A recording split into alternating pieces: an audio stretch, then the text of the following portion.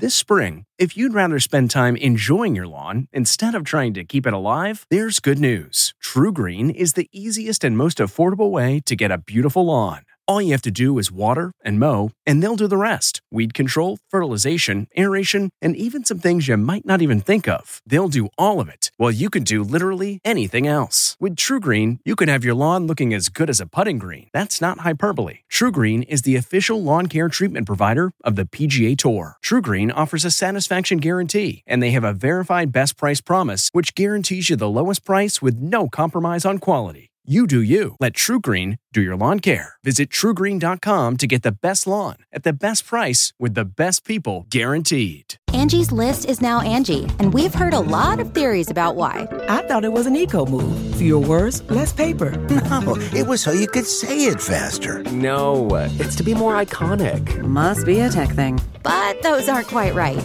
It's because now you can compare upfront prices, book a service instantly, and even get your project handled from start to finish. Sounds easy. It is, and it makes us so much more than just a list. Get started at Angie.com. That's ANGI, or download the app today. Do you ever wonder where all your money went? Like every single time you look at your bank account? Honestly, it's probably all those subscriptions. I felt that way too, until I got Rocket Money. Rocket Money helped me see all the subscriptions I'm paying for, and it was eye-opening. Between streaming services, fitness apps, delivery services, it all adds up so quickly. Rocket Money is a personal finance app that finds and cancels your unwanted subscriptions, monitors your spending, and helps lower your bills. Rocket Money has over 5 million users and has helped save its members an average of $720 a year, with over 500 million in canceled subscriptions. Stop wasting money on things you don't use.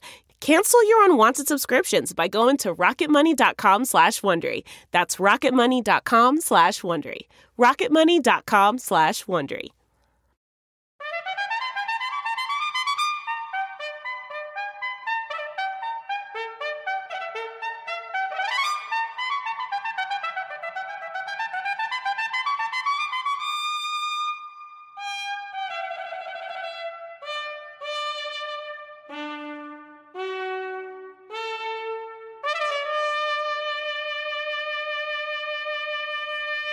Good morning. I'm Jane Pauley, and this is Sunday Morning.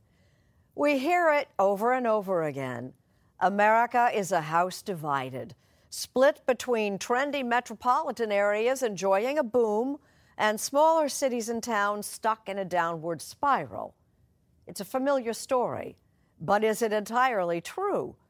Not according to a pair of travelers who've been taking flight to towns on the rebound, as Lee Cowan will report in our cover story. There is a reason that journalist James Fallows and his wife Deb set out to fly to mostly flyover country. From a reporting perspective, they say, it is simply the best view. And this is high enough, but not too high, right? Yes. When an airliner is too high, when you're up at 30,000 feet, it's just too far away to see what really matters. In search of the fabric of America. Is it torn, tattered, or as tight as ever? Later on Sunday Morning.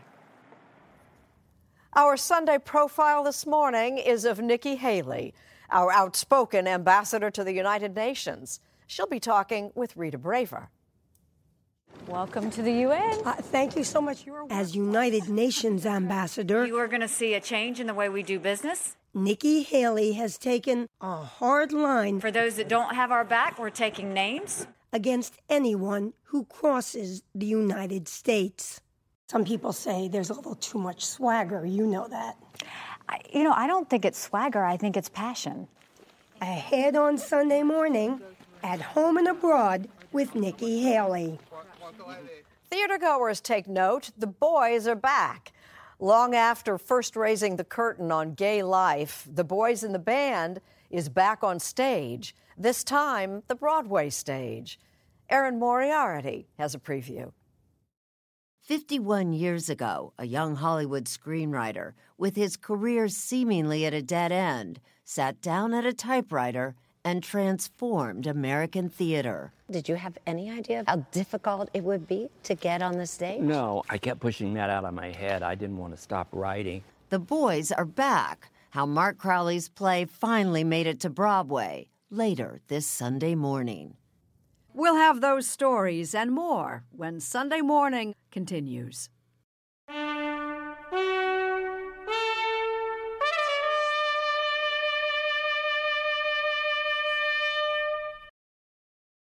Taking flight is one couple's way of taking the pulse of some of America's overlooked places. And what they found may surprise you. Our cover story is reported by Lee Cowan. A good craft beer starts with good water, and Duluth, Minnesota sits on the shores of some of the best. Lake Superior, the largest freshwater lake in the world, is what makes Duluth, Duluth. It's how its iron ore, grain, and timber made its way to world markets. But then came the industrial decline, and Duluth became just another Rust Belt community suffering an economic hangover. It turns out, however, that Lake Superior has just the right balance of minerals to make a pretty good Pilsner. And in 2013, Laura Mullen and Brian Tonnes, along with their spouses, thought this flat Duluth neighborhood had the potential to fizz again. There was a billboard 10, 20 years ago that said, last one leaving Duluth, turn out the light. There was this mentality that there were no jobs. And I definitely felt that too. I said, I have to create my own job if I'm coming back up here. As soon as the Bent Paddle Brewery opened its doors, it helped a decaying part of Duluth become a destination. Restaurants and retail followed, all owned by young entrepreneurs carving out a new life in a town many had written off. There's definitely a bit of a wave of people moving back that have lived here in the past and, looking at new opportunities and kind of thinking outside of the box to try to figure out how to make a good living here. That kind of neighborhood comeback doesn't generally make the national headlines, but James Fallows, national correspondent for The Atlantic magazine, has a soft spot for microbrews. What was your first craft beer? I think it would have been Sam Adams. Yeah. And he sees beer betterment as an intriguing piece to a larger economic puzzle. The existence of craft brews really is a marker of a town that's on the rise, and it employs hundreds of thousands of people across the country. So it's a real business that's making a real difference locally. He and his wife Deb, an author in her own right, were doing research for a book they co-wrote called Our Towns. It's a travelogue of sorts of what they describe as a journey into the heart of America. It started back in 2013 when they posted a request on the Atlantic website asking readers to suggest towns they could visit that offered examples of America on the rise. What happened when you sent out that request? We got a tsunami of replies, and it wasn't just naming your town. It was these long, heartfelt, descriptive narrations of the stories of their towns. So I think that was the point where we thought we're onto something here. Whatever it was that was happening, the Fallows thought it was telling a different story about America than the prevailing national narrative that the fabric of the country is unraveling. Instead, they found an almost universal determination to stitch things back together. The common thread was looking at the old with new eyes. This used to be Duluth's concrete burial vault factory until three guys from Minneapolis came and helped raise it from the dead. Now it's the home of Lal Designs, which fabricates vibrantly colored outdoor furniture in an eco-friendly way. Greg Benson is CEO. It's 100% recycled from milk jugs. From milk jugs? Milk jugs. He also started Epicurean, the maker of cutting boards and other gourmet kitchen utensils, all of them made out of an environmentally friendly wood composite. People here, we recognize there's something happening here, and I don't think it's just because we're prideful of this place. I mean, there really is something happening here. It's not just Duluth, of course. The Fallows saw similar things happening in towns all across the country. And we're going to lift up. Now, Jim happens to be a pilot. He figured if he and Deb were going to head to flyover country, what better way to do it than by flying themselves? The whole idea of fly over America is just the opposite of what we felt like we're flying into America. For 4 years, they hopscotched to places reporters don't generally go. Places like Redmond, Oregon, or Spearville, Kansas, or St. Mary's, Georgia. Nearly 50 towns in all. Did you ever imagine you'd see so much of the country from a small plane? Never. Their plane was a Cirrus SR-22, which coincidentally is yet another Duluth success story. The aircraft maker moved its headquarters to Duluth back in the mid-90s, and it grew fast. It was a major factor in the town's modern emergence. Nearly everywhere the Fallows landed, there were nuggets of success like that to boast about. New industry or innovations in education, expansion of public art, all of it mixed into a stew of reinvention that seems to present a view of the country far more optimistic than the one you might get if your window on the world is just cable news. In a non-sappy, non-saccharine way, there are people who are aware of the national and regional and urban problems, but feel as if they're making headway. This is certainly true of Greenville, South Carolina. It's a community about the same size as Duluth that had also lost its dominant industry, textile manufacturing. Early on, civic leaders began to recruit other industries to try and replace it. GE was one of the first to accept the invitation. Then came Michelin. Most recently, BMW. But the heart of Greenville, its downtown, needed a shot in the arm too. The first thing that town seems to sit down and do when they're serious about trying to make improvements is figure out who they are. One feature that made Greenville what it was the Reedy River. It spun many a mill wheel here over the years, and longtime Mayor Knox White had an idea to use that legacy to bring downtown Greenville back. The beautiful waterfall was covered over by a 4-lane highway bridge for 40 years. So no one ever saw it? Most people who lived in Greenville all their lives had never seen the waterfall. He convinced fiscal conservatives to tear down an otherwise perfectly good bridge to expose the falls once again. It was a very hard sell that we're going to spend money to build a beautiful park around a waterfall you've never seen. Trust us. Until they did. This is the result. An elegant pedestrian bridge replaced the highway. A jogging path now winds its way along the river. Trees and flowers sprouted. Nearby downtown sprouted too. Shuttered textile mills have become apartments and art galleries. It is, say the Fallows, civic resurgence at its best. Long-term visioned people in all the different sectors working together to say, what will this town look like a generation from now? Not that the places they visited don't have their troubles. They do. But it's the creativity, compassion, and generosity of small-town America that, to the Fallows anyway, are the driving forces behind how the country is remaking itself, one town at a time. I think maybe the surprise factor was how hard people are trying to solve their problems or make things better or make things right. It's not all doom and gloom. It's definitely not all doom and gloom. We got our big problems, but the country has not lost what made it America to begin with.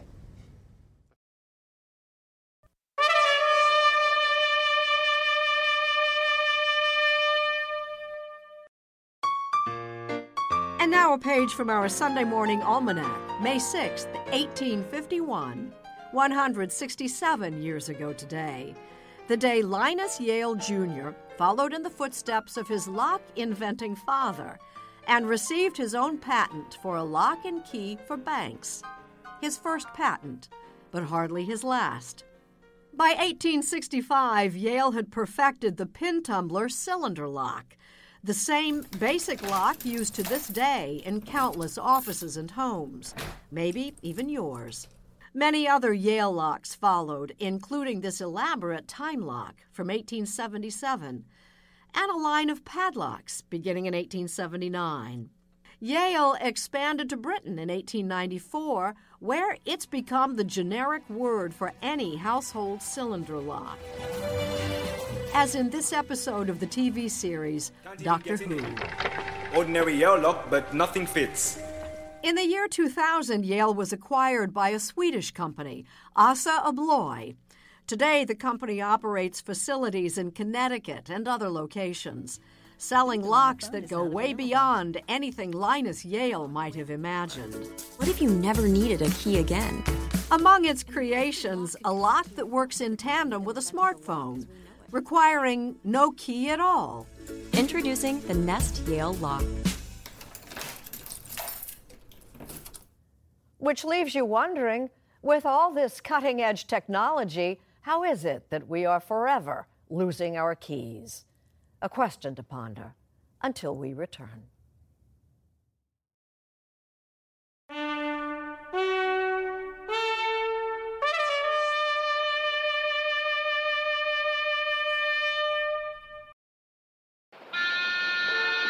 All right, this is a raid. Everyone's under arrest. Hi, darling. Connie Casserole. It's Sunday morning on CBS. And here again is Jane Pauley.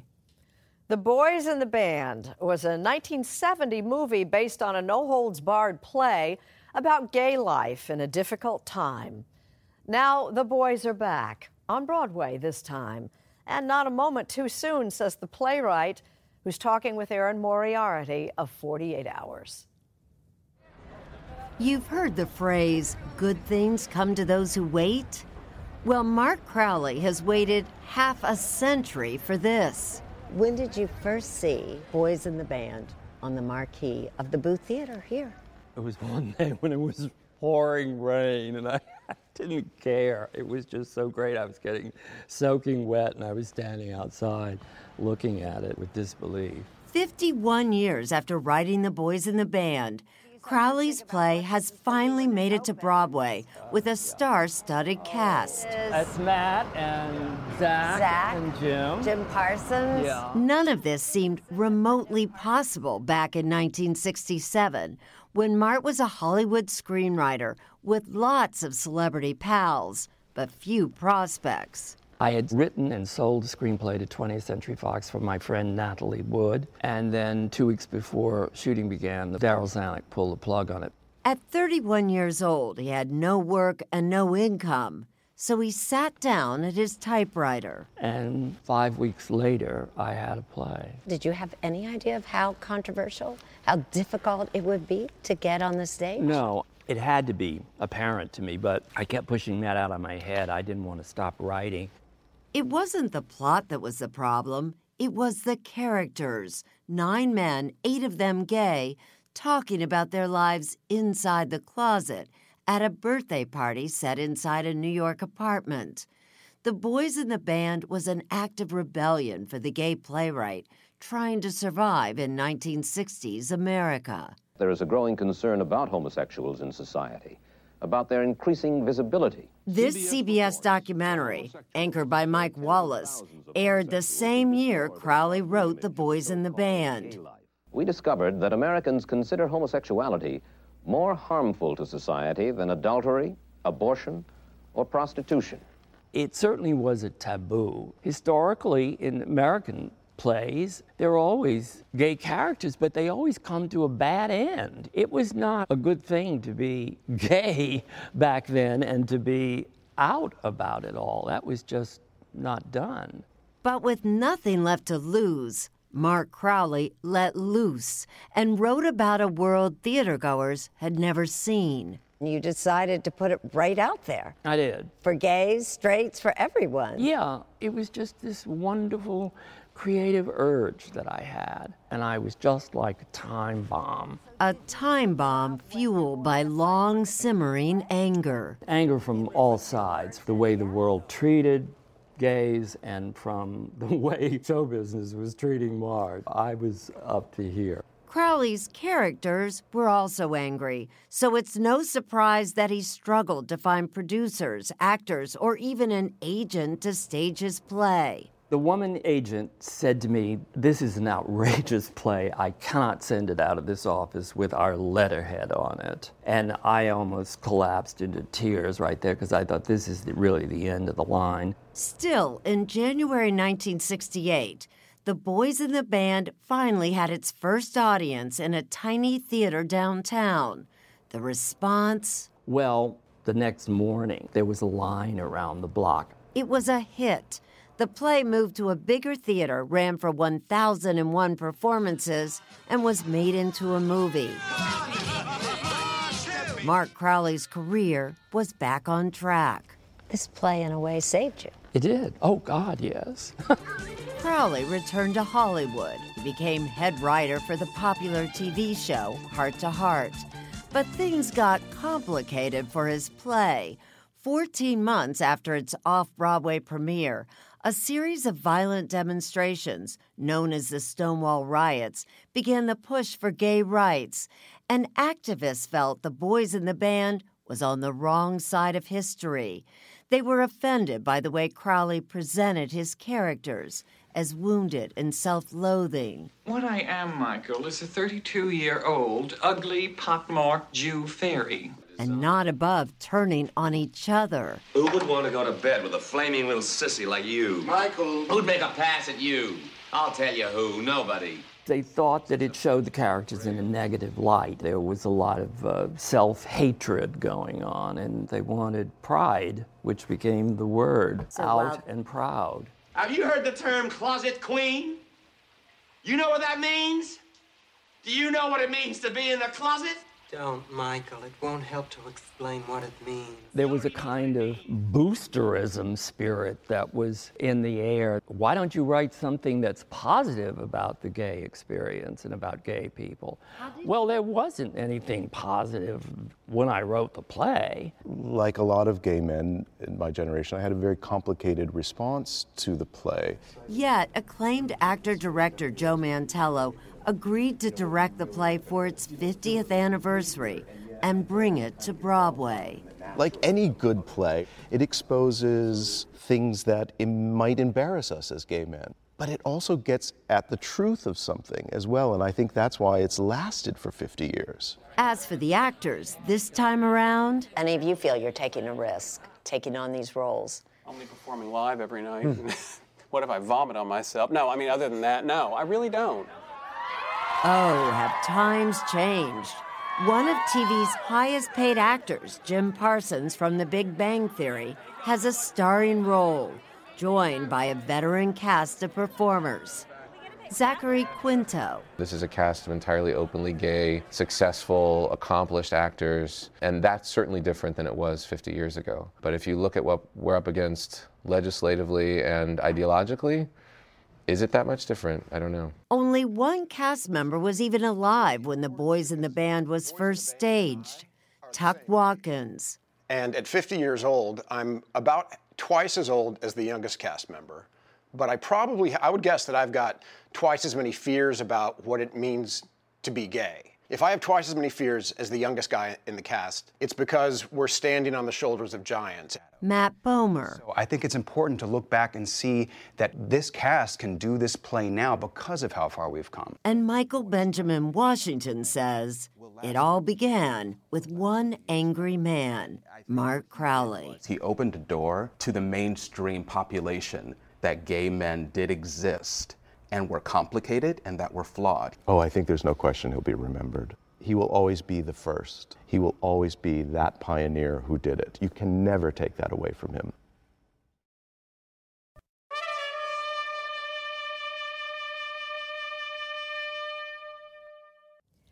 It seems Americans are hungry for a superhero, and Steve Hartman just may have found one.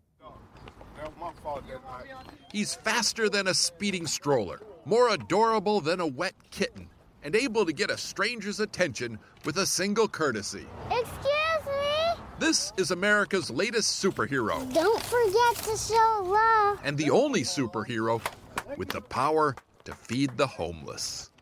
Now, why do you do that? You know what, Mr. Steve? It's just the right thing to do. Is it? Yes. You want honey? By day, Austin Pirine is a mild-mannered 4-year-old from Birmingham, Alabama. But about once a week, he turns into this alter ego. Would you like a sandwich? A superhero set on feeding as many homeless people as possible. Thank you. What's your superhero name? President Austin. President Austin. President Austin? President Austin. That's his idea of what the president is supposed to do. I was like, buddy, you have no idea. But hey, I'm going along with it. TJ says this all began when they were watching a TV show about pandas. It showed a mama panda abandoning a baby. TJ told his son the cub was now homeless. He says, what's homeless? I said, well, it's when you don't have a home and sometimes you don't have mom or dad around. I can tell what the follow-up question is going to be. Yeah, are people homeless? When I was a 4-year-old, I didn't care about helping people. I did. I see. Once Austin learned some people are homeless, and some are even hungry, he launched this Caped Crusade. Told his mom and dad that he wanted all his allowance and money they would spend on toys to go toward chicken sandwiches instead. Oh, thank you, baby. You're welcome. Don't forget to show love. After he gives out each sandwich, Yes. he gives each person that same bit of advice. Don't forget to show love. Don't forget to show love, he tells them. And most do, immediately. Well, thank you. It warms my heart to see him. It'll warm anyone's heart. Yeah, he really did, man. Raymont Boss says this kid gives him hope. That's where it starts. Don't forget to show love. Everyone who meets Austin leaves with hope. Which is why, with any luck, someday President Austin won't be a superhero anymore. Being the homeless is the highlight of my life. He'll just be a president. All right, come on, Austin.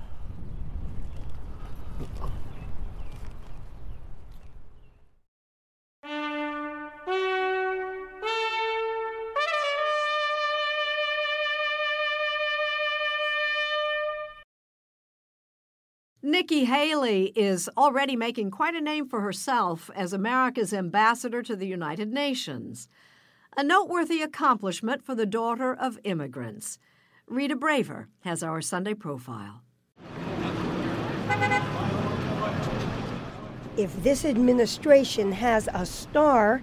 Welcome to the UN. Thank you so much. Your workplace. That's right. This is where I live. It just might be Nikki Haley. Good morning. From her first day on the job as United Nations ambassador, You are going to see a change in the way we do business. 46-year-old Haley laid down the law. For those that don't have our back, we're taking names. So this is where the real action happens, huh? And as she took us on a rare visit to the floor of the United Nations Security Council, This is the United States spot. she defended her tough stance. Some people say there's a little too much swagger. You know that. I don't think it's swagger. I think it's passion. I am very passionate about defending the United States. There are times when we are compelled to do more than just talk. After a gas attack in Syria, she held up pictures of young victims, blaming Russian-backed forces. How many more children have to die before Russia cares? And late last year, she pushed through tough international sanctions against North Korea. He is begging for war. After they tested an intercontinental ballistic missile. Sanctions that may have helped lead to recent promises to roll back North Korea's nuclear program and to an upcoming summit. A few months ago, it almost seemed like this administration was prepared for war with North Korea. Were you prepared for that? I think this administration was creating the tone with North Korea to remind them exactly what could happen to them if they threaten the United States. No one wants war. The president doesn't want war. I don't want war. No one wants war. But it's an option. When you spend time with Haley, you notice how often she brings President Trump into the conversation. She is unfailingly loyal to him, constantly stressing his accomplishments. What do you say to people who say, okay, maybe he's done some things right, but his behavior is sometimes reprehensible? Do you ever think that? First of all, he has his communication style, but you're not hearing me defend that. What I will tell you is if there's anything that he communicates in a way that I'm uncomfortable with, I pick up the phone and call him. I don't need to be public about that. I think that's a private conversation that should happen when I feel it, and I think it's one that he's receptive when I do. One area where Haley is in lockstep with President Trump is on his charges that special counsel Robert Mueller's investigation has gone on too long. Should the president shut it down? No, not at all. I mean, anything that comes like this, it should play its part. It should go through the process, but they need to do it quickly. For the good of the country, this investigation needs to happen quickly.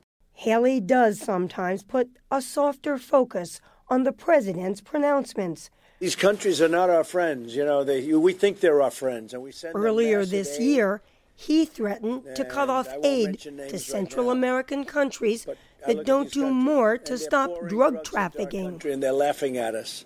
So I'm not a believer in that. I want to stop the aid. Welcome to Honduras. Thank you so much for coming. A few weeks later, we traveled to Honduras with her. So good to see you. As she conferred with senior officials, witnessed a drug enforcement exercise, but also made time to visit a U.S.-funded after-school program. If they get education and they get training, then we know that they're going to be productive. If they don't, we'll be dealing with resentful children that are uneducated and angry, and that's what we don't want. You sound like a liberal. I'm not a liberal, I assure you. I'm a conservative who understands prevention saves us a lot more money in the long run.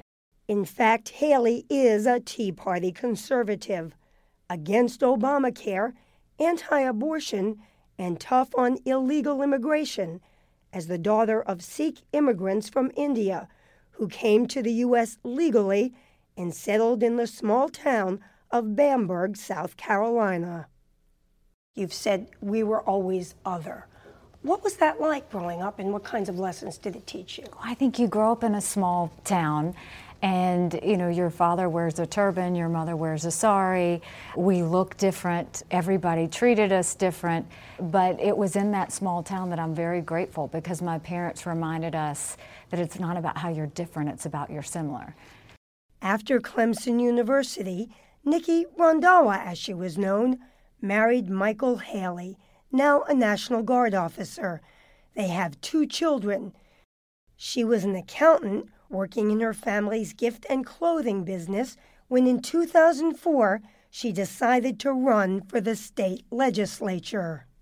You took on the longest-serving member of the state legislature, a man who, as I recall, referred to you as Little Lady, and you won. Ignorance is bliss. All I knew was there were too many lawyers at the State House and they needed an accountant, and I needed to figure out how to get there. In 2010, she beat the odds again by winning the governor's race. But it was a dirty campaign with both racism and sexual innuendo that would surface again this year. In that campaign, you had 2 people falsely say that they've had extramarital affairs with you. Just recently, we had somebody who was very much slapped down, tried to insinuate that there was something with you and the president. Is that just the price you pay for being a young, attractive woman in politics? What I've noticed is if a woman does well, if a woman's good at her job, for some reason, people have trouble giving her that credit for just being good at her job. What I will tell you is I will stand up every time it happens and let people know it's not okay. This will be South Carolina's decision. As South Carolina governor, Haley gained national prominence after she pushed through a bill to remove the Confederate flag from the state capitol grounds in the wake of a racially motivated shooting that killed 9 people in a black church. That flag, while an integral part of our past, does not represent the future of our great state. She was handily reelected, but left to join the Trump administration, where she's shown it's a mistake to mess with Nikki Haley.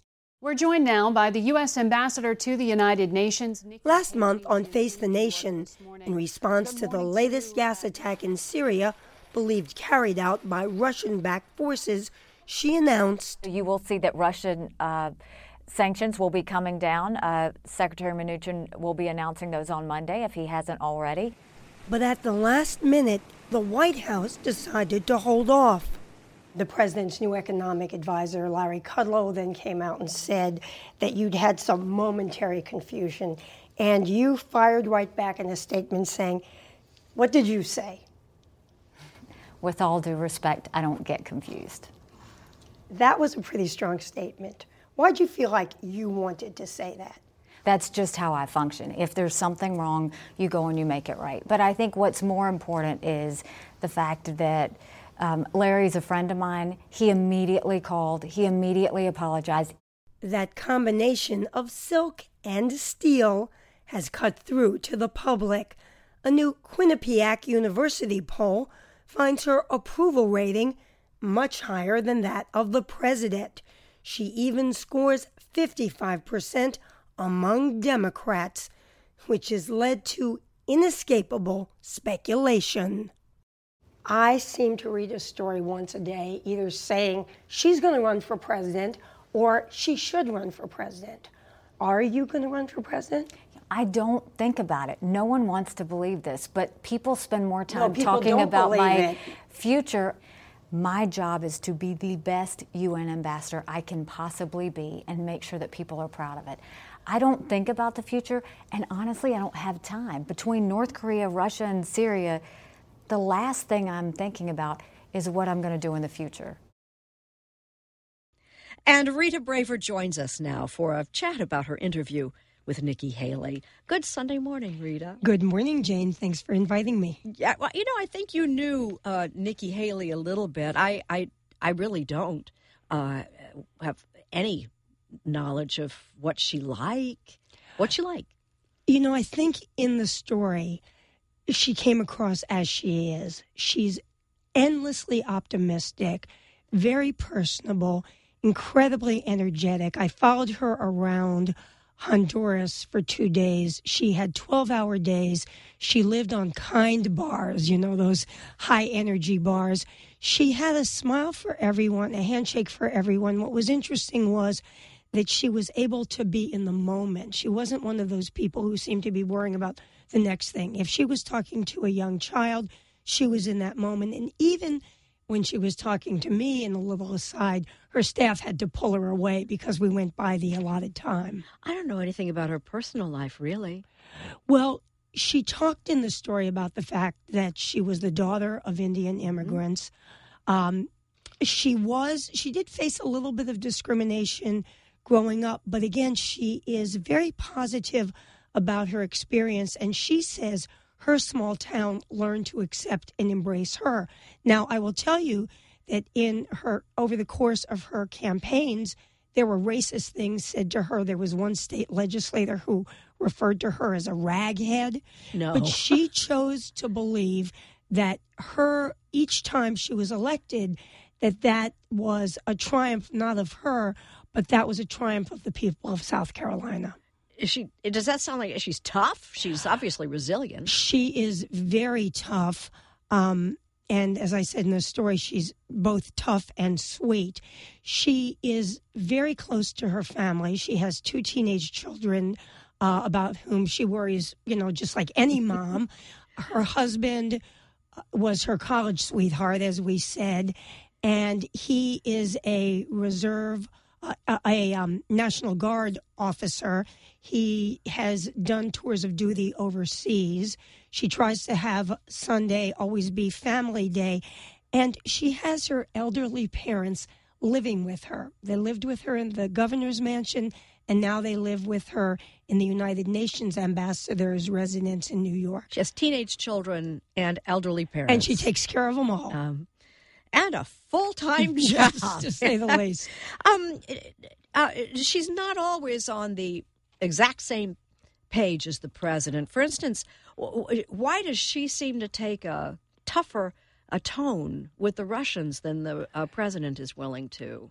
Very interesting. I asked her that, and the way she describes it almost sounds like she sees it as a good cop, bad cop relationship, with her being the bad cop and the person who has to lay down the law. And she says, in the end, it's the president who has to negotiate with these people. So why does he want to get them angry? Why does he want to go after them? And sort of indicates that that's what she is there for. One thing that I think is fascinating is that at the beginning of this administration, Nikki Haley was the person out front on foreign policy. The former Secretary of State, Rex Tillerson, didn't like to do the talk shows, wasn't really out there, nor did McMaster, the National Security Advisor. And I said to her, and there have been some suggestions that she's going to get squeezed by the 2 new people, Mike Pompeo, who's now the Secretary of State, John Bolton, who is the new National Security Advisor, and that she will get squeezed by them and she will have a lesser role. And her response to me was, look, I am fine with that. I think there's more than enough to go around, and John Bolton, frankly, has a reputation for having very sharp elbows. She does not have to report through him because she goes directly to the president. But she said that he is a friend of hers and someone who she called on for advice because he's a former United Nations ambassador. So I think it remains to be seen how this new foreign policy team will work together. But I did say to her, so you're the three hawks, because all of them are more hawkish than people who were there in the past. And she said, yes, I love that.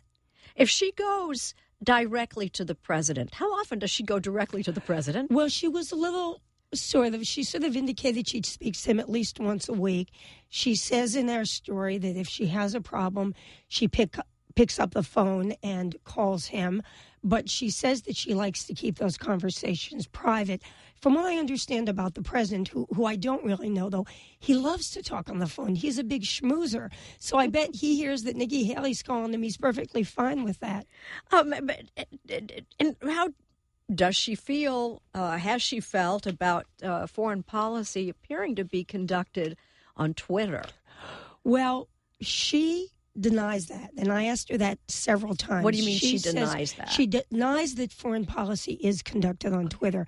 She says that her direct quote was, from a foreign policy aspect, I've never been surprised about things he talks about on Twitter. And she says that everything that he says on Twitter is stuff that has been talked about by the foreign policy team previously. So maybe the process is unconventional. It definitely is that, but maybe not quite as improvisational as it looks. That's certainly what she led us to believe. You found her very, very loyal to President Trump. Some would say to a fault. Some would say to a fault? What do you mean by that? I mean, I think there are some people, and I said this to her, I spoke to Republicans around the city about her. I spoke to a surprising number of Democrats really like her. And a number of people have said to me, what is she doing with him? Why would someone who, in fact, in her memoir that she wrote after she was governor, she really blasted someone for doing some of the very same kinds of things that Trump did. She also didn't support Donald Trump in the primaries.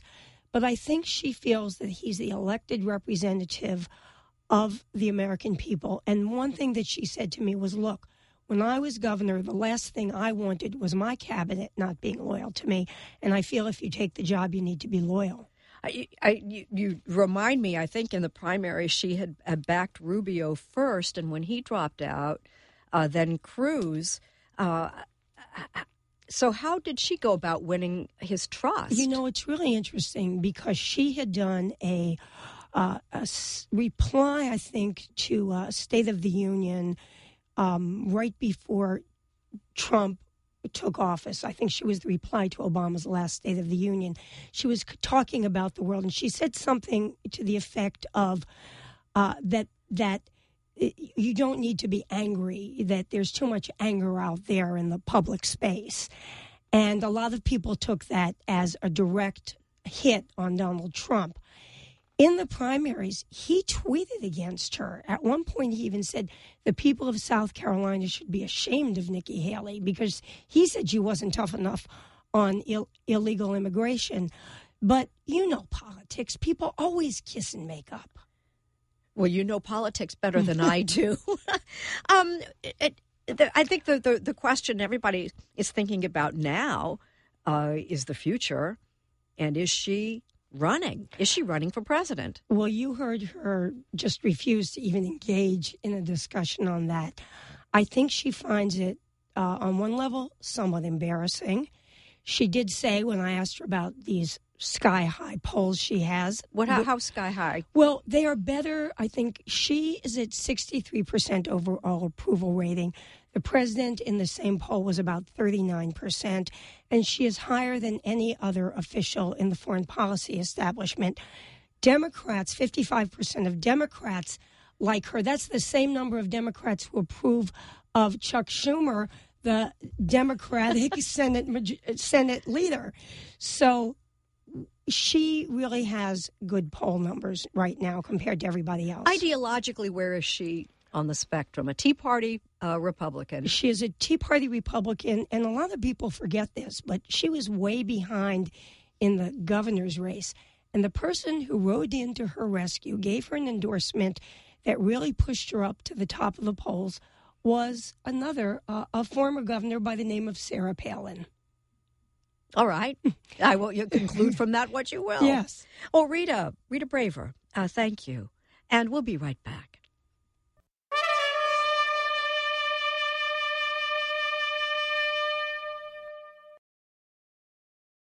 I'm Jane Pauley. Thank you for listening.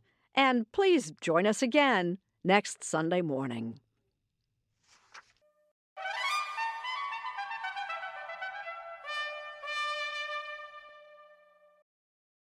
If you like CBS Sunday Morning with Jane Pauley, you can listen early and ad-free right now by joining Wondery Plus in the Wondery app or on Apple Podcasts. Prime members can listen ad-free on Amazon Music. Before you go, tell us about yourself by filling out a short survey at Wondery.com/survey.